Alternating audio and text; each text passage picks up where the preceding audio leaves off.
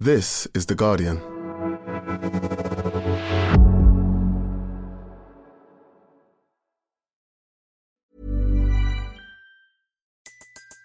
Everybody in your crew identifies as either Big Mac Burger, McNuggets, or McCrispy Sandwich. But you're the Filet-O-Fish Sandwich all day. That crispy fish, that savory tartar sauce, that melty cheese, that pillowy bun. Yeah, you get it. Every time. And if you love the Filet-O-Fish, right now you can catch two of the classics you love for just $6. Limited time only. Price and participation may vary. Cannot be combined with any other offer. Single item at regular price. Ba-da-ba-ba-ba.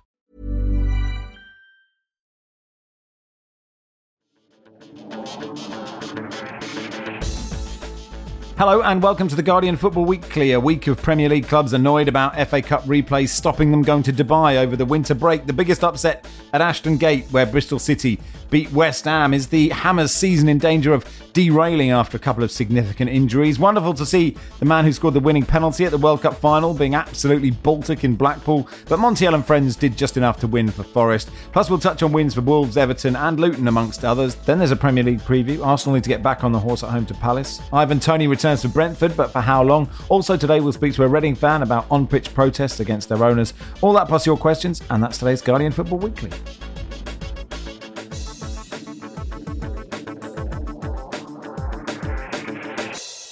James says, with no disrespect intended to any other pod contributors, is this the friendliest lineup possible? Get Archie on the sofa for a full house of the nicest people in football. Is it too friendly? Are they too nice? Is this like Gareth Southgate? Ben Fisher, welcome. Thanks, Max. Yeah, I'll try and unleash my mean streak. Let's see how it goes. Oh, I should hope so. Robin Cowan, hello. Morning, Max. Yeah, I think we'd get beaten pretty easily, wouldn't we? You think we'd lay down? We'd wilt. Roy Keane would be talking about they need someone, a midfield general that's a bit more edge than us, probably. Wow, arise Sir Troy Townsend, senior MBE. You've got a bit of spice about you, Troy. You get stuck in. Yeah, but not at this time in the morning. That's the only problem. So I normally do it late afternoon. Do you know what? I like having a nice time. I mean, so let's all be friends. That's great. Let's start at Ashton Gate. Bristol City 1, West Ham 0. Ben. It's Brian Tinian again. What a moment for you. Yeah, no, it was great night, and it does feel like, Liam Manning, the head coach manager, said afterwards that it was the kind of night that just shows you what could happen here, what the sort of club is capable of. He said about the energy, the atmosphere, and it did feel a bit like that. A few years ago, 2017, had that amazing run in the Carabao Cup, beat Man United, Jose Mourinho's Manchester United, got to the semis, played Man City over two legs, and kind of felt a little bit kind of deja vu, really, in terms of, an upset at home against one of the bigger teams. David Moyes seemed kind of reluctant to call it an upset, given, City are in the Championship. They're not sort of some League Two no-hopers. But, a really good night. And a great story, really, because the goal very early on was sort of made in Bristol. Max O'Leary, the goalkeeper, come through the academy. Pam Ayres passed it to... I'm trying to think of someone else famous from Bristol. Martin Parr, and now I'm out. The guy who did the little animated Nick Park. He, Yes, he laid animations. It off. Yeah, very close to me actually. And Max O'Leary's clearance went sort of ended up at Tommy Conway because Mavropanos made a horrendous mistake, short undercooked a back pass for the goalkeeper Fabianski. And Tommy Conway, again, who's been with the club since the age of 7, he nipped in and showed a really sort of cool head, great finish. I really like him, actually. He's still 21, but he's having a really good season again after a bit of a slow start. A great night for the club. There's a couple of interesting challenges in there, and maybe on another day with the advent of sort of VAR, if that was involved in the game, maybe there could have been a couple more red cards. Obviously, Ben Rama was sent off for a just pure petulant sort of thrust into Joe Williams' nether parts. A really good night for the club, and now they play Forest at home as well in the next round, so another opportunity to create an upset. I think I heard, Ben, that Bristol is the biggest city in the UK or in England and Wales that's never had a side in the Premier League. Is that correct? Are you ready for it? Is it about to happen? Well, it's one of those clubs which not so long ago it seemed that Bristol City were seen as on a par with Brighton, certainly Brentford, really, in terms of, the model and where they're going and the plans for the stadium and all the rest of it. They've obviously renovated Ashton Gate. I think the kind of Premier League club in waiting thing has been thrown around for probably far too many years now. They need to kind of just bridge that gap to get into the playoffs. I think that, obviously the top two is sewn up, but could be them. But then there's probably about 10, 11, 12 clubs in the Championship who fancy themselves as that club this season. So, but it's really impressive. The training ground's really, really sleek, and what they've done with Ashton Gate, I think, is quite smart. So it does feel like if it was to take off, it would be a great story. I mean, I spent most of the time worrying that Pam Ayres isn't from Bristol. But anyway, look, we'll worry about that at some other time. For West Ham, Robin, look, you don't want to go out to a lower league side. They've got injuries. Paquetá as well, it's huge. Kudus is away at AFCON. But, they're doing well in Europe. They're doing well in the Premier League. They're probably okay. It's not a disaster. Yeah, they're sixth in the Premier League. And yet, there always is this kind of cloud over David Moyes saying, is he under pressure? As you say, it's not great to go out to a lower league side. And I feel like he does it quite a lot, David Moyes. I remember doing a game a few years back when he was at West Ham the first time and they lost to Wigan. I'm not sure he cares much about the FA Cup. But as you said, a lot to look forward to. But yeah, he seems to be perennially under pressure. There is a worry, though, as you said, that front three are missing. No Bowen. And Ings, Benrahma, who obviously won't be available now, and Cornet, no goals between them this season. Obviously, they haven't played a lot, but they didn't look great, did they? So that's a slight concern, I'd say. I suppose that's the interesting thing, Troy, isn't it? If you don't rotate your side ever, and David Moyes doesn't, if you don't rotate your attacking players, then they are going to be rusty, right? I'm not quite sure he can label rusty against Maxwell Cornet. He looked like he just didn't want to be there, full stop. It was a remarkable performance from him. I get what Robin's saying about, they'll be all right, sixth and the European competition. But tell me a fan, particularly of a club that has a little bit of history, that doesn't want to get through to the latter stages of the FA Cup. It's not very friendly to take on Robin like that, is it? You wanted a little bit of steel. Yeah, exactly. Let's get it going early doors. So I think them West Ham fans will be massively, massively disappointed again. Whatever lineup, you look at the defence, you look at their midfield, there's enough there to go and take on that game and potentially win it. But I don't want to disrespect Bristol City because, again, it was, the atmosphere, the performance, everything that they did, how they approached the game, the tempo, the shutting down, everything was excellent. The press, everything was excellent. So, credit. It's probably not a time to douse down on West Ham. It's probably a time to laud Bristol City. And I've followed young Tommy Conway's career ever since I did one of my sermons at Bristol City a few years ago. And we are in touch, and it's just lovely to see, a young lad like that who's dedicated his career to trying to play for his to trying to get up the ladder for his hometown club, score a goal like that in such an important game. And it was a really good goal as well. So, yeah, plaudits to Bristol City and West Ham for David Moyes. He's got trying to get back in Europe and trying to win Europe. So give him the plaudits there. Robin, as an Oxford United fan, were you delighted for Liam Manning? It still hurts, Max. No, I wouldn't say I was delighted. I think I'm getting there to try and be pleased for him. But no, it's still, I'm still a woman spurned. So, no, yeah, I understand. But they it'll just be okay one day. Yeah, it's so petty. But wanting to see him not do well I can't help it. But they deserved it. They really did. But as Ben alluded to there, I mean, some of the tackles. They were up for this, and then obviously we obviously need to mention Benrahma's sending off, don't we? Did Son do a similar thing? That sort of, you're on the floor and you push up with the studs. Yeah. I'm not sure how he thought he was going to get away with that. Do you think, though, if you've just been fouled, like there should be a sort of 5 second, if you do something stupid in 5 seconds, everyone can just say, unless you properly decapitate them. Because it is sort of annoying. You're annoyed. You've been kicked over, Ben. Moyes did say, actually, interestingly, Max, maybe on the back of that afterwards, that he felt the referee should have intervened quicker on the back of that initial contact between Williams and Benrahma to prevent any kind of afters from developing. I mean, whether in theory that is actually feasible or possible feels wishful thinking. But credit to Moyes, actually, after I thought he sort of took defeat on the chin. I think he only really said what he said about, if there was VAR and, maybe some of the challenges were a bit tasty because he was kind of prompted by journalists. I don't think he actually came in sort of looking for that line at all.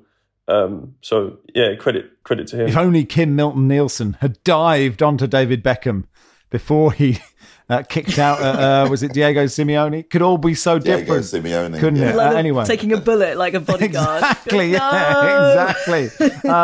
Pam Ayres, born in Stanford in the Vale in Oxfordshire. My apologies. I just couldn't think of anyone famous from Bristol.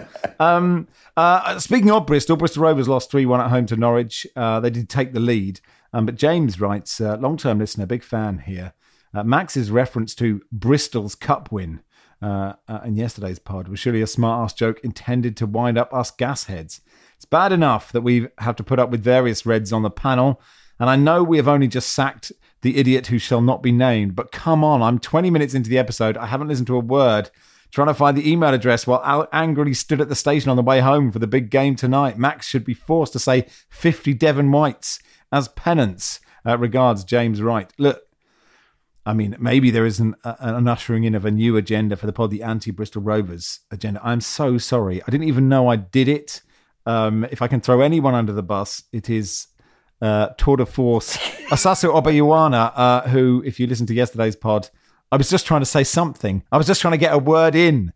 And so I just shouted Bristol at the right time. But those of you who loved Asasu, we will get him back on. But yes, my heartfelt apologies to the Bristol Rovers fans. Also last night, Blackpool almost beat Nottingham Forest, didn't they? Matty says, do you think Blackpool gritted the pitch before the game tonight? Sani, our mate Sani Redravajina, sent a brilliant tweet saying, look, the man who scored the winning penalty in the World Cup final is now freezing his bollocks off in Blackpool as it hits 0 degrees.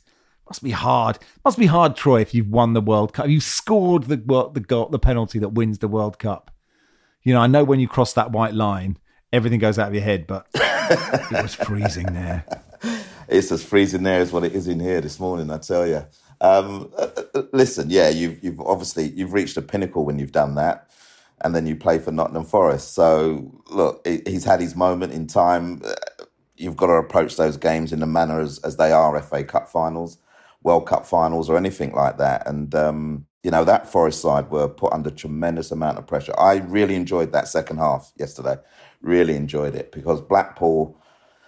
Listen, it was an all right game first half. I wasn't really invested in it, but I knew that I had to do the pod, so I had to watch it and have it in the background. But the second half was, from once they gave the second goal away through trying to play about round the back, they absolutely pummeled Nottingham Forest. And, 10 minutes stoppage time, which was basically eating into all the extra time they had. I think they were really disappointed that the whistle went at the end of 100 minutes because they were so on top and their performance was everything that that their fans deserved after coming back and playing at Forest. So no, it was a really good game, really cold atmosphere. I'll let the other guys delve into it a little bit more. You might find that a lot with me today, Max. I mean, I think the FA Cup coverage over the last 2 days has been quite embarrassing considering you have 2 live games, but you don't get to watch the other games. I used to think that the FA Cup was held in such high esteem that no matter who you were a fan of,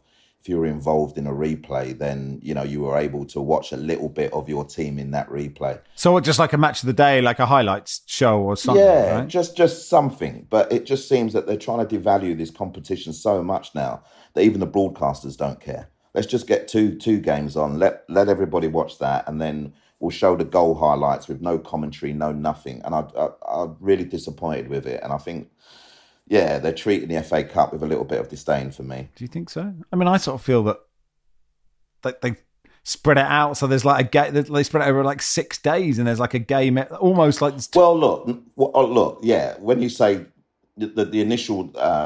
so obviously when we've got the games coming up now, but like I said, this is a replay weekend and I know people are...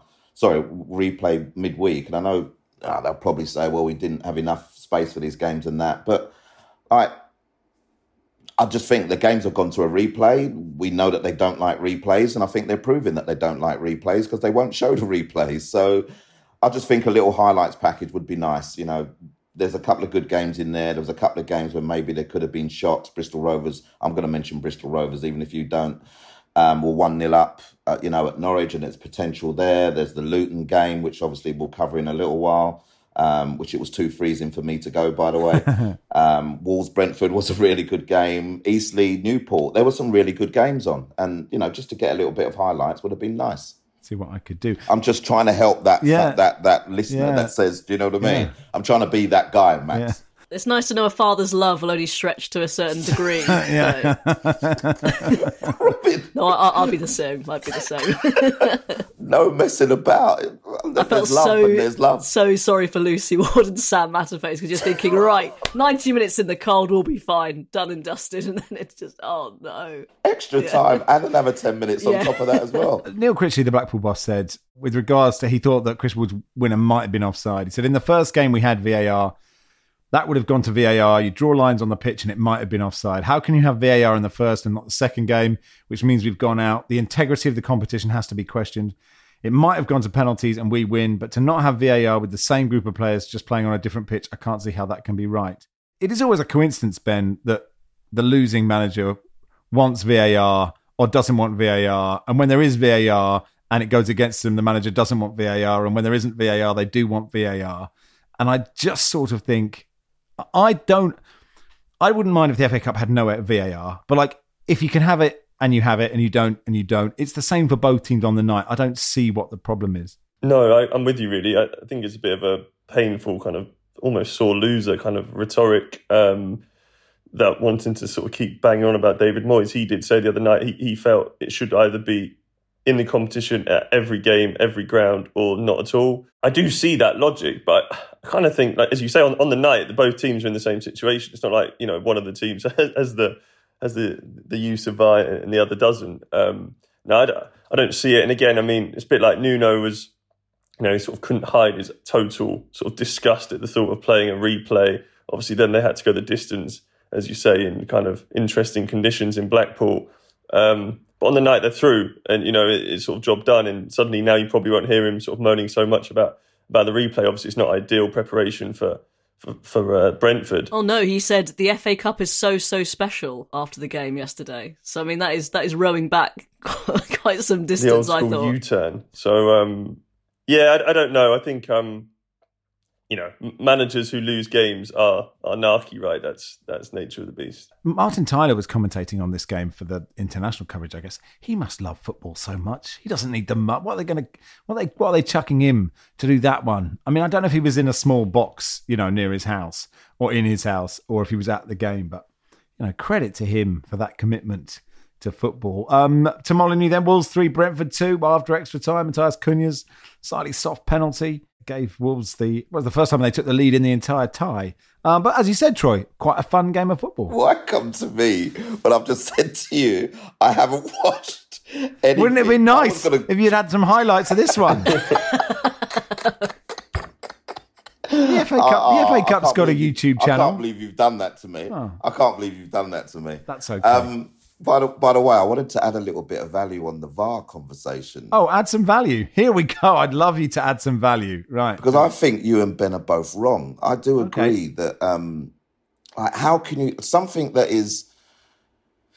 can define a game, and I said this a few years ago, probably on a rival pod, which we won't mention, but how can you have something that can obviously... I didn't know anyone else hired you, Troy, to be honest. But... Oh, listen, I wasn't hired. I begged. Right. I just don't see how you can have it like in the League Cup. You can't have it for one game and not have it for the next because it's a decision-defining system.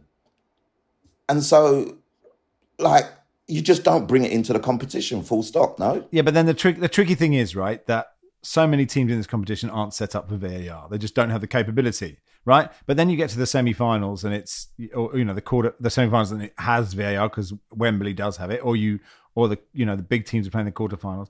I wouldn't mind if it didn't have it. I just don't think it matters. I don't think because it's different. It does matter. It does matter. And I don't think it's managers whinging either. I think it's managers who have probably made that point of view before even kicking a ball. But obviously no one talks about it. And then there's a massive decision that doesn't go their way. They've got every right to talk about it. I heard so many commentators over the weekend when there was coverage saying, it's really good that there's no VAR today.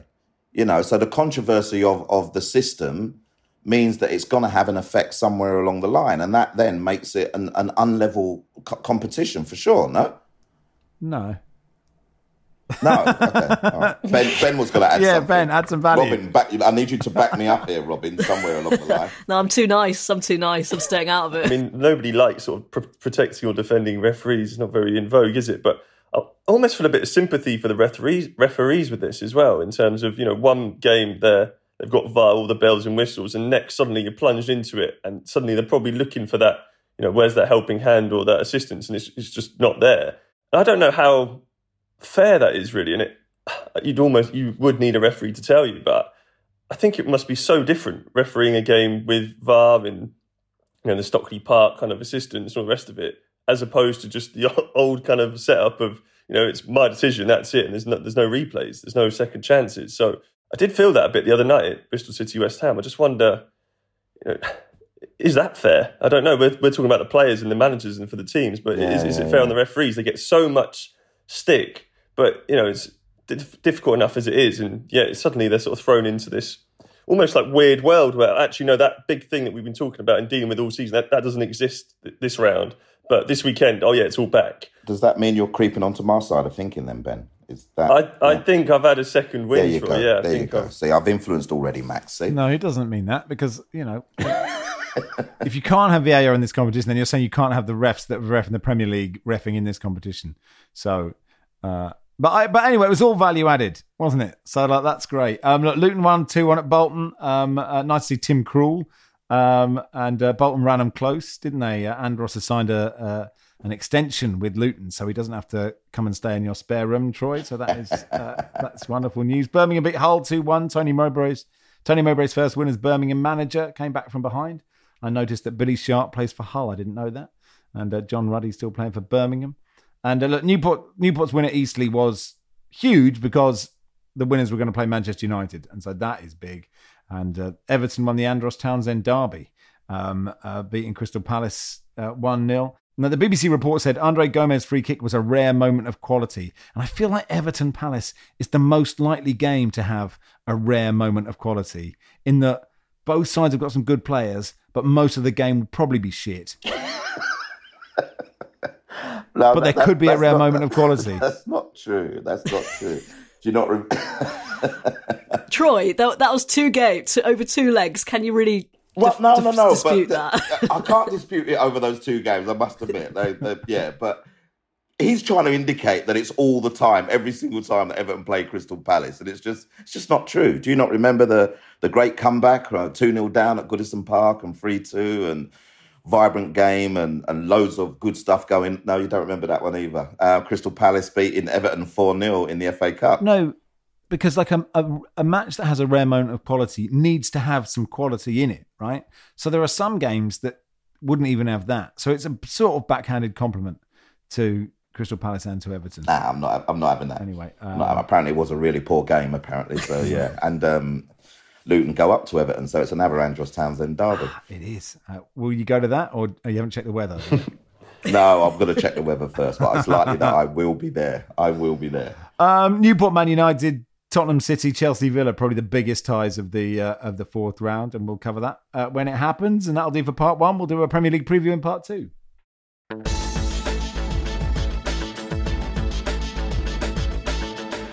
Welcome to part 2 of the Guardian Football Weekly. Now, we didn't do any Wolves-Brentford, despite it being a good game because Troy hadn't seen it. But Ben, there was a big moment, a thing that the fans love to see in this game. Yes, a heartening story, if ever there was one. A Wolves fan, season ticket holder, who's an under-12s referee, suddenly found himself sort of thrust onto fourth official duties. He volunteered, and the assistant referee was injured, so he came down and did a turn as the fourth official towards the end of the game. And I like the fact he said that he needed a crash course in how to use the substitutes board, which I just thought was quite an interesting image, really, just to see how that plays out. And I felt a bit sorry for him. He said he was getting bombarded by Brentford staff, which, I mean, you would be.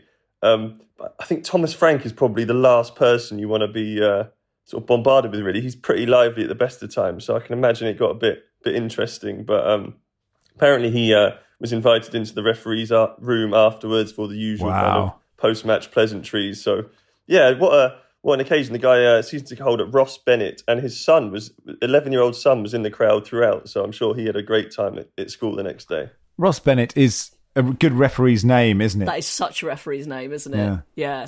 Apparently he said they don't ask for any credentials. So, I was just thinking, like, you could really, really take the piss here. Like, when they teach you how to use the board, you just, like, substitute their goalkeeper. and then also he said he couldn't celebrate the Wolves winner. And I'm like, well, what? Just go for it. Just, chuck the subs board in the air, take your top off, get on the pitch. I like the idea that he did it in Wolves kit. He just had had like an old Steve Bull shirt, with Goodyear on the front, and was just like, well, this is just what I went to the game in. But I like the fact, it's like, is there a pilot on board? And then someone just sticks their hand up, Exactly. So who knows? But I know it's a good story. Anyway, look, Arsenal play Palace. They were top not too long ago. They're now fourth, 5 points off Liverpool. Can't score goals. It feels crucial, Troy, that they win this game. I think it's crucial from both sides. Roy Hodgson's coming in for quite a lot of stick lately, and would have done, with the club going out of the FA Cup last night. And I think for Mikel Arteta, they need to get back on track really, really quickly. It's quite surprising. For me, it's quite surprising because when they did hit the top, I thought, wow, they're doing it again. They're showing their worth. They're proving that they're a really top side. And I'm not saying that defeats don't mean that you're not a top side, but from hitting the top, they're now 5 points behind Liverpool, and City are gaining traction as well. And, Spurs and Villa are still in and around them. So it's a pressure game. It's a game that they normally win over the last few years, although there has been, Palace have gone there a couple of times and nicked a draw not nicked, they've drawn and won there. But I think the fans will feel the pressure as well. If Palace start well, and I mean in terms of, not conceding goals in the first 15 or so minutes, apply a little bit of pressure, it could be a really difficult fixture. It's the early one as well, which sometimes throws up some results, doesn't it? So I think Arteta will be feeling the pressure a little bit just because of the other results that are going on around them and the fact that they've been knocked off their perch and, are now in the mix really. And I don't know what's going wrong. The forward line should have enough about it to put the ball in the back of the net on a consistent basis. They do create a lot of chances, but players lack confidence at times. And I think what's happened here is that at the same time, the forward players that Arsenal have are lacking a little bit of confidence. Saka looks, for a lad that age, the amount of games that he's played and the times that he's kept on the pitch when maybe he does need a breather, I think they need to find a way to give him a little bit of a rest so that it can spark again somewhere along the line. So this is an interesting fixture, although I do believe Arsenal will win it just because of, I don't know, I'm not sure Roy's got long left, let's put it that way. I hope all the Palace fans come dressed as Salt Bae. That's what I think. Yeah, that would be good. Oh, he's going to be asked about that today, isn't he? I can't bear it. I can't bear. He's going to be asked about it in a press conference today, and I actually don't want to hear his answer. I don't want to hear the question. It's going to be so awful. It can't be as bad as the original video, but yeah. Oh, I think his position might be untenable. Wow. Yeah. I agree with you. I enjoyed the instant regret. Yeah. Yeah. Anyway, Brentford Forest, the return of Ivan Toney. Brentford are playing it quite low key. They tweeted out a picture saying the return. And look, Ben, they need an immediate impact from him, don't they? Yeah, they do. And I think they need him, and he needs them. I think it's interesting that the messaging in the last couple of weeks has sort of been a bit mixed from Toney. At first it was very much, I'm very grateful to Brentford, obviously throughout the period, support all the rest of it. And then since then, I believe the interview was last week and it's sort of aired this week where he's sort of saying, I could move this month. I want to play for a top club. I just thought, I felt a little bit uncomfortable with that. Maybe he's just stating the truth in reality, but I feel like he does owe it to Brentford to stick out this season, kind of regardless. And I know Brentford are in a bit of an awkward spot, really, where I'm not saying they're going to go down, but they're not as comfortable at this stage as they have been in other years. So that they do very much need somebody to to win them games, to score them goals, and obviously he's prime candidate for that. I think it will be really interesting to see what Ivan Toney we see. Obviously, he's adamant he's going to be sort of bigger and better than ever. And that may well be the case. He's obviously done loads of work. He's been scoring endless hat tricks for the under-23s, under-21s. But that's obviously a different game. So yeah, it'd be interesting what Ivan Toney we see, and then obviously the implications for if he plays well, scores goals, can he then maybe get back in the England fold? Does he start, Ben? I think so, yeah. Robin, you're saying so. They throw him in straight away. I think the position that they're in, they're 3 points off the relegation zone, and as Ben was saying, like he's not been injured. He's fit, maybe not like Premier League match fit, but he's also, you'll know, Troy, he's immensely confident, isn't he? He's no doubting in his own ability. Yeah. So I think they'll put him in straight away. Yeah, and actually, if they get a penalty, you want him on the pitch, right? Like, even if you can't move. As we established, I think a few pods ago, perhaps he's just eaten for this whole time and he'll be enormous. That's what we're really hoping for. Sergio Reguilón's joined Brentford from Spurs on loan, which seems quite sensible given Rico Henry's been out, and Rico Henry's been a big loss for them. While we're on Forest, they've signed 42 players since promotion. And, along with Everton, the Premier League said that both of those sides have each confirmed that they're in breach of the league's profitability and sustainability rules. That's the Premier League's version of FFP. It added this is as a result of sustaining losses above the permitted thresholds for the assessment period ending season 22-23, which I think is £105 million. The clubs now have 14 days to submit their formal responses.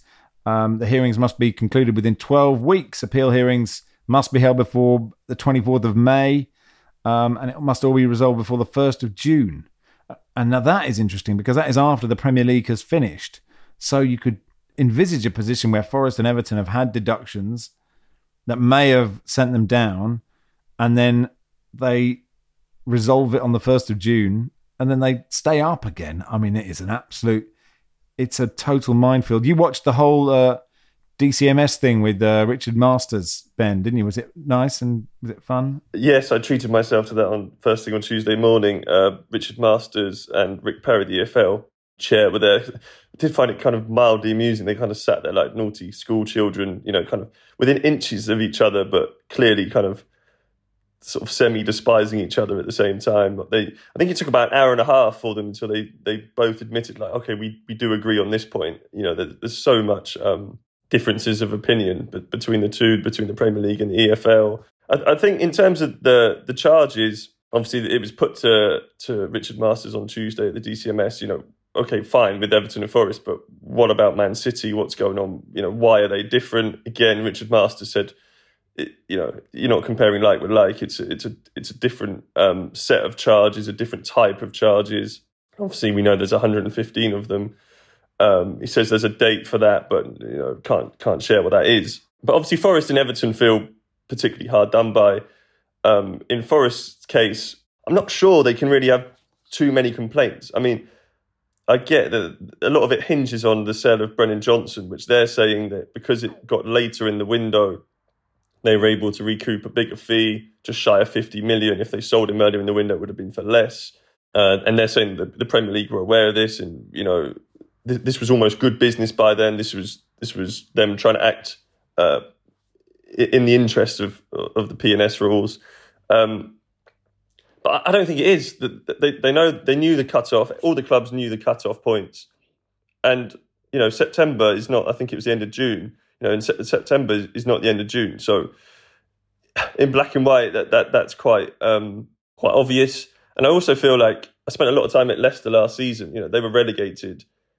In effect, I mean, you can't say this for sure, but obviously they spent zero money, basically, barely signed anybody. A lot was made of that. Obviously, Rodgers was frustrated. But they were in effect relegated because they were so scared of breaching those rules. They were so scared to bring bodies in. Now, if they're playing by the rules, everybody else should as well. Wolves, as we know, sold a load of players to, adhere to the rules and not fall foul. Even Villa, to their credit, sold a lot of academy products this season because, again, for the same reason, Brennan Johnson, with being homegrown, when that comes to FFP or PNS, that's sort of gold dust, really. So they sold, obviously, Archer, Ramsey and others, homegrown players, to get on and sort of balance those numbers. So I don't have loads of sympathy for Forest. The Everton situation, I don't know quite so much about, to be brutally honest, but just as a rule, I think, all of the clubs knew the cut-off points. They knew the dates. That's kind of how it is. It will be interesting. But yeah, that cut-off date, the 1st of June, is just crazy because it just means that everyone's waiting now. And it's not just those clubs impacted. If they don't get themselves out of trouble, it will be the clubs underneath them as well. Bournemouth, Liverpool, no Salah, no Endo, Trent Alexander-Arnold, Szoboszlai, Robertson all out injured. Do you see them still marching on though, Robin? I mean, marching is probably too strong a word for what they're doing, but they are doing incredibly well. They've only lost one game in the league this season. Yeah, I mean, I think, they will be favourites, but, this is a very different Bournemouth side as we've seen. They've just lost one in their last 9. Bournemouth, that was the defeat to Spurs. So this is going to be a tough one for Liverpool, but even so, as you say, you can't really see them losing it. They might give up a few chances. They don't look structurally quite as secure as they sometimes do, but they seem to always find a way. So, I'd be quite surprised if they don't win. But having said that, I've seen quite a lot of Bournemouth this season. They're really, really good. So it should be a really good game, this one, actually. And actually, that game they lost at Spurs, they could really easily have won it, couldn't they? A bit wasteful, weren't they, that day? Yeah. Sheffield United, West Ham, the other game. There's Brighton Wolves on Monday and Sheffield United, West Ham at the weekend. West Ham linked to Calvin Phillips, like everyone else. Newcastle are. Palace are. I think everyone's waiting for the loan fee to go down. And I guess in terms of minutes on the pitch, it's Calvin Phillips versus Jordan Henderson. Or do you just think they'll both go anyway, Ben, to the Euros? Yeah, my gut feeling is I think they would both go anyway. I think Southgate already... I do have a bit of sympathy for him, really, because I think there's actually... I think it's sort of admirable in a way that he has these guys who he relies on. They have been pretty, impressive and sort of consistent for their country. Harry Maguire, obviously a lot of people say, he's not playing, should he be in? But invariably, all of these guys really have performed for England. Obviously Phillips and Henderson kind of probably fall into that bracket. Neither have really done themselves any favours. Obviously the way this season's panned out, not all of their own faults. Obviously Phillips, Will Philly, he probably deserves to be playing a bit more. I do really like him. I think it's a shame what's happened since he's gone to City, because why wouldn't you join Man City? Really, it was a step up. It was a good move, especially his sort of backstory. What an incredible journey for him. But yeah, he needs to play. But I think both would go anyway. Yeah. On Jordan Henderson, we talked about it a bit yesterday. Lots have been written about it and sort of what a terrible move it's been for him and his reputation. Michael says, now that Jordan Henderson's moving to Ajax, how long until he's on Erik ten Hag's radar? It's a good question, Ben. What impact will Jordan Henderson have transforming the game over in the Netherlands? Anyway, be interesting to see how he gets on at Ajax. And that'll do for part 2. In part 3, we'll begin talking about the problems at Reading.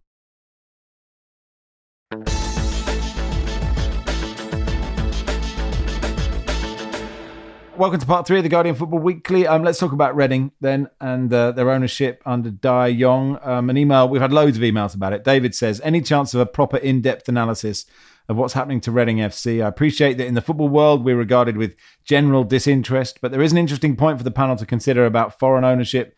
The fans feel largely that there's nothing they can do, and the pitch invasion today was a reflection. The owners based in China appears to have no interest in the club. Staff have not been paid. The EFL seems unwilling to solve the problem beyond more fines and points deductions, which just makes the situation worse. At the very least, please don't make it a throwaway one-liner. Regards, David. Let's talk to Neil Rees from the fan action group Sell Before We Die. Neil, thanks so much for your time.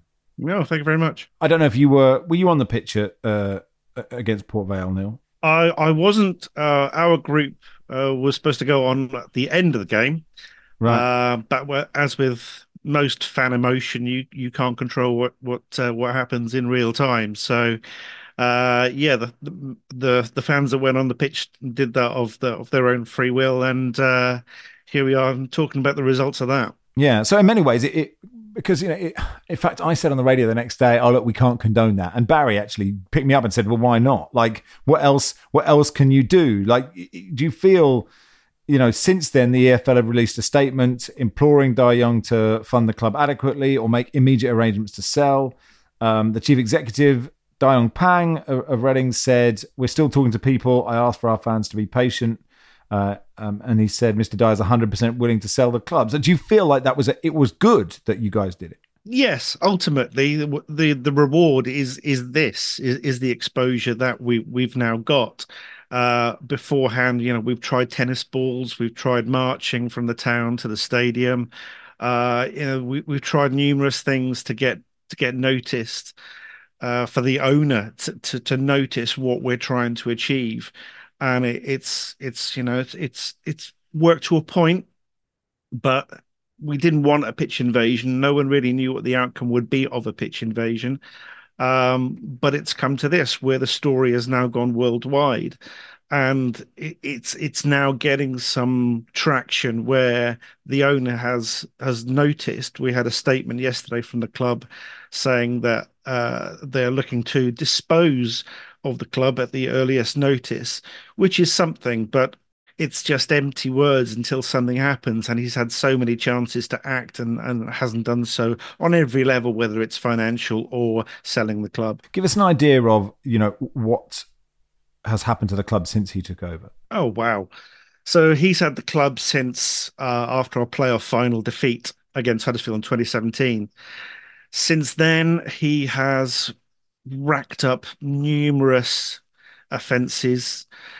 Basic ones, you could say, of like over inflating contracts for players, not selling players when they were at peak value, contracts that were Premier League level for some players that barely deserved it, stripping the captaincy from the club captain. Then you starting to get into profit and sustainability. Points deductions. We've had more points taken off us through De Jong than any other club has in that time period. Redundancies, no catering now. So there's so much wrong. You couldn't make it up. You couldn't run a football simulator and come up with the amount of stuff that he's managed to foul up. I suspect as fans, you're just sitting there going, why buy the thing? Like, what's the motivation? What, people who understand what it's like to support a club of Reading's size. So it's modest, but it's not a tiny club. Why would you possibly get involved with it? Do you think he thought he could make loads of money? I think so. He shot for the Premier League and didn't get there, but he never had a business plan. He may be a businessman, but he doesn't know how football works. He surrounded himself with agents like Kia Joorabchian to get in players, but with no defined plan at all. It was just scattergun. So when he just kept throwing money at it, it was just like a kid at Christmas. He just kept going and going and going, but didn't think about any consequence. Neil, this is what I don't understand. And there is a fit and proper test, isn't there? Whatever that means. So who do you blame for this? Do you blame the league for allowing it to happen, or do you just blame the owner for, like you just said, he didn't even have a proper business plan? So how can he take over a football club without a proper business plan? And how can that be passed by the Football League? This is one of the big mysteries. It's, the EFL acted like an owner of a house. He gave the keys to the tenant, and he just trashed the place. And now the EFL can't do anything. They can't take the club back. They can give him permission, but they can't revoke it. So we're kind of stuck with how did he get in the first place? He's had dealings with other clubs that don't even exist now. The warning signs were all there, but they were just never really heeded enough. And I think he just showed that he had enough capital at the time to invest, but that was before China shut down and started to, totally divest their interest in football across the world. So, we're kind of, gone through a trapdoor now, and there's no way back up, and not in an easy, tangible sense that we can and will recognise. How grave is the situation? Like how worried are you about Reading ceasing to exist? Easily. He already is at the point where we don't know whether he's going to pay the staff and players month on month.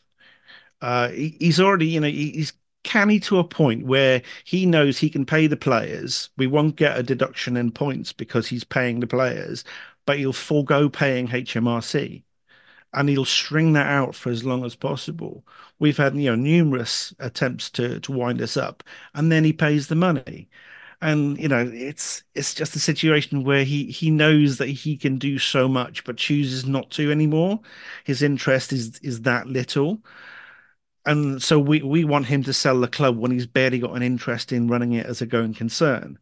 So we've got no faith in him to do what he should be doing. So yeah, the end of the season could be the last at the moment. In that statement that you mentioned, Reading said, Mr. Dyer has agreed that he will look to sell the club at the earliest opportunity. He's engaged lawyers to assist in the disposal. As you say, it's the wrong choice of words, isn't it? The EFL are fully engaged in the process, and they're being kept informed on a regular basis, committed to supporting the club in finding the appropriate solutions as quickly as possible. We ask, in conclusion, for our fans to keep faith in the club and to know that the owners are making every effort to finalise its sale at the earliest opportunity. In return, the owners commit to communicating substantive developments when they are able to do so. Robin? I just wanted to ask, Neil, can you remember the sort of feeling around the club, the fans, when he took over all those years ago? Like, was it sort of a feeling of hope? And also, just generally, what do you think can be done to sort of prevent this situation happening time and time again for clubs? Because I actually don't know what could be done when... especially when sort of certain clubs are in real dire situations and fans are just desperate for anyone to come in, even if it's, someone a bit nefarious or has a bit of a past, because it will save their club. It's such a tricky thing to sort of unpick. Yeah, absolutely. Totally agree. I think at the start, much like, any team that sees players coming through the door, you get excited about that. You don't think anything to the opposite, where you kind of think, hang on, we've got to pay for this at some point, or we're going to have to balance this with sales. You don't think that way. You just think good signings equals better team equals better future.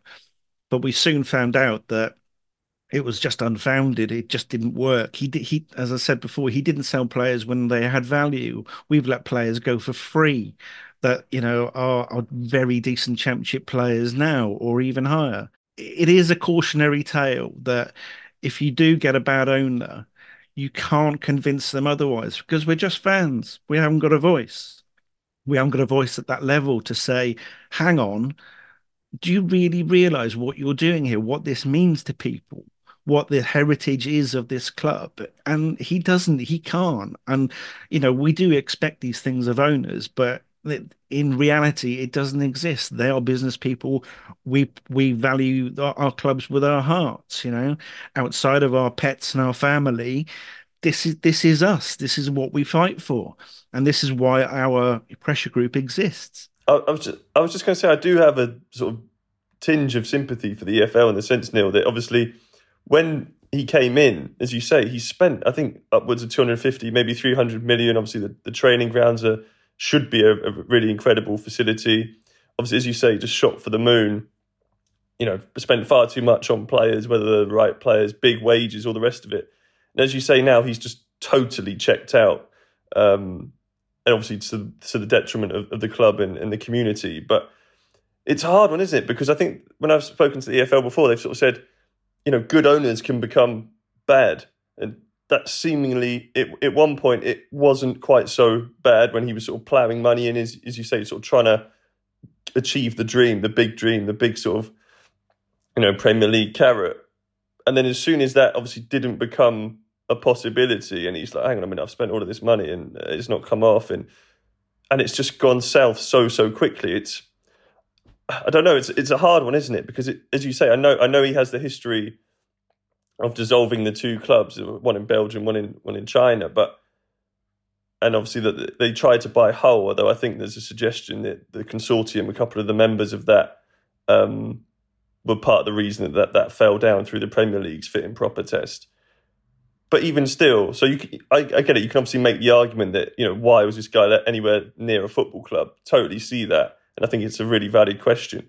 But he has also spent loads of money, albeit very badly. And what do you do when somebody just loses interest totally?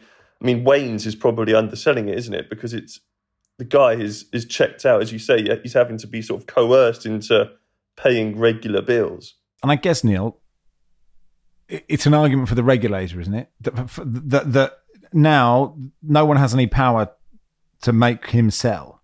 Like, that's up to him, right? You can pressure him, you can invade the pitch, but actually, like, can the EFL force him? Can anyone force him to sell? No.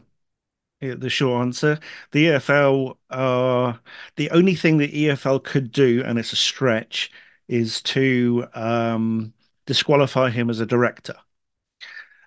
The caveat to that is, once he is disqualified, if it comes to it, he's got then 28 days as a minimum to divest his interest in the club. He's had 4 or 5 months to do that already, and he's still not managed it. So 28 days is not really realistic to say, hey, are you going to do this or not? He's not really going to start to jump into gear if he's disqualified as an owner. He's more likely to rail against that, and at which point we would be disallowed to be in the competition. Ergo, no more club. Oh man, I just feel for you so much, because it's just, you're so beholden to, your club can have a good owner or a bad owner. There's absolutely nothing you can do. I mean, what can other fans do? Like, I presume most people who listen to this podcast support a football team. Like, they love football. Is there anything they can do to help? Yeah, absolutely. And in fairness, since the pitch invasion, the Port Vale fans were absolutely excellent. They've been through, similar troubles. They were fantastic with us, as has many other clubs that have, got in touch with us recently. They all see how easy this could be for it to be their club. As you say, a dodgy owner can be sought through no fault of anyone. They can get into a position if they show the right credentials, but they can turn bad. Our website, sellbeforewedie.co.uk, has a crowdfunder, and that will enable our next steps to go through with the plans that we've got ahead to, if it comes to it, we have to embarrass Die further. And there's plans that we've got that we need funding for to go forward to ensure that we're giving us the best chance of survival. Because if we don't, then the club will go. It is as simple as that. It could be a matter of months before it happens, and that's just unbearable thinking, really. You have our sympathies. Like, we all, we all support teams. I don't know, like, 3 of us are lower league fans. Yeah, exactly. Troy just supports whoever Andros is cutting inside for. But most of us, we know, Cambridge have been badly run in the past, and I'm really lucky that they're really well run now. But you never know how long it's going to last for. We'll definitely tweet out that information, or certainly I will. And thanks for coming on. Let's keep in touch. Cheers. Thanks very much, guys. Neil Rees from Sell Before We Die. And that'll do for today. Thank you, Ben. Cheers, Max. Thanks, Robin. Thanks, Max. Cheers, Troy. Always a pleasure, Max. Football Weekly is produced by Joel Grove. Our executive producer is Christian Bennett.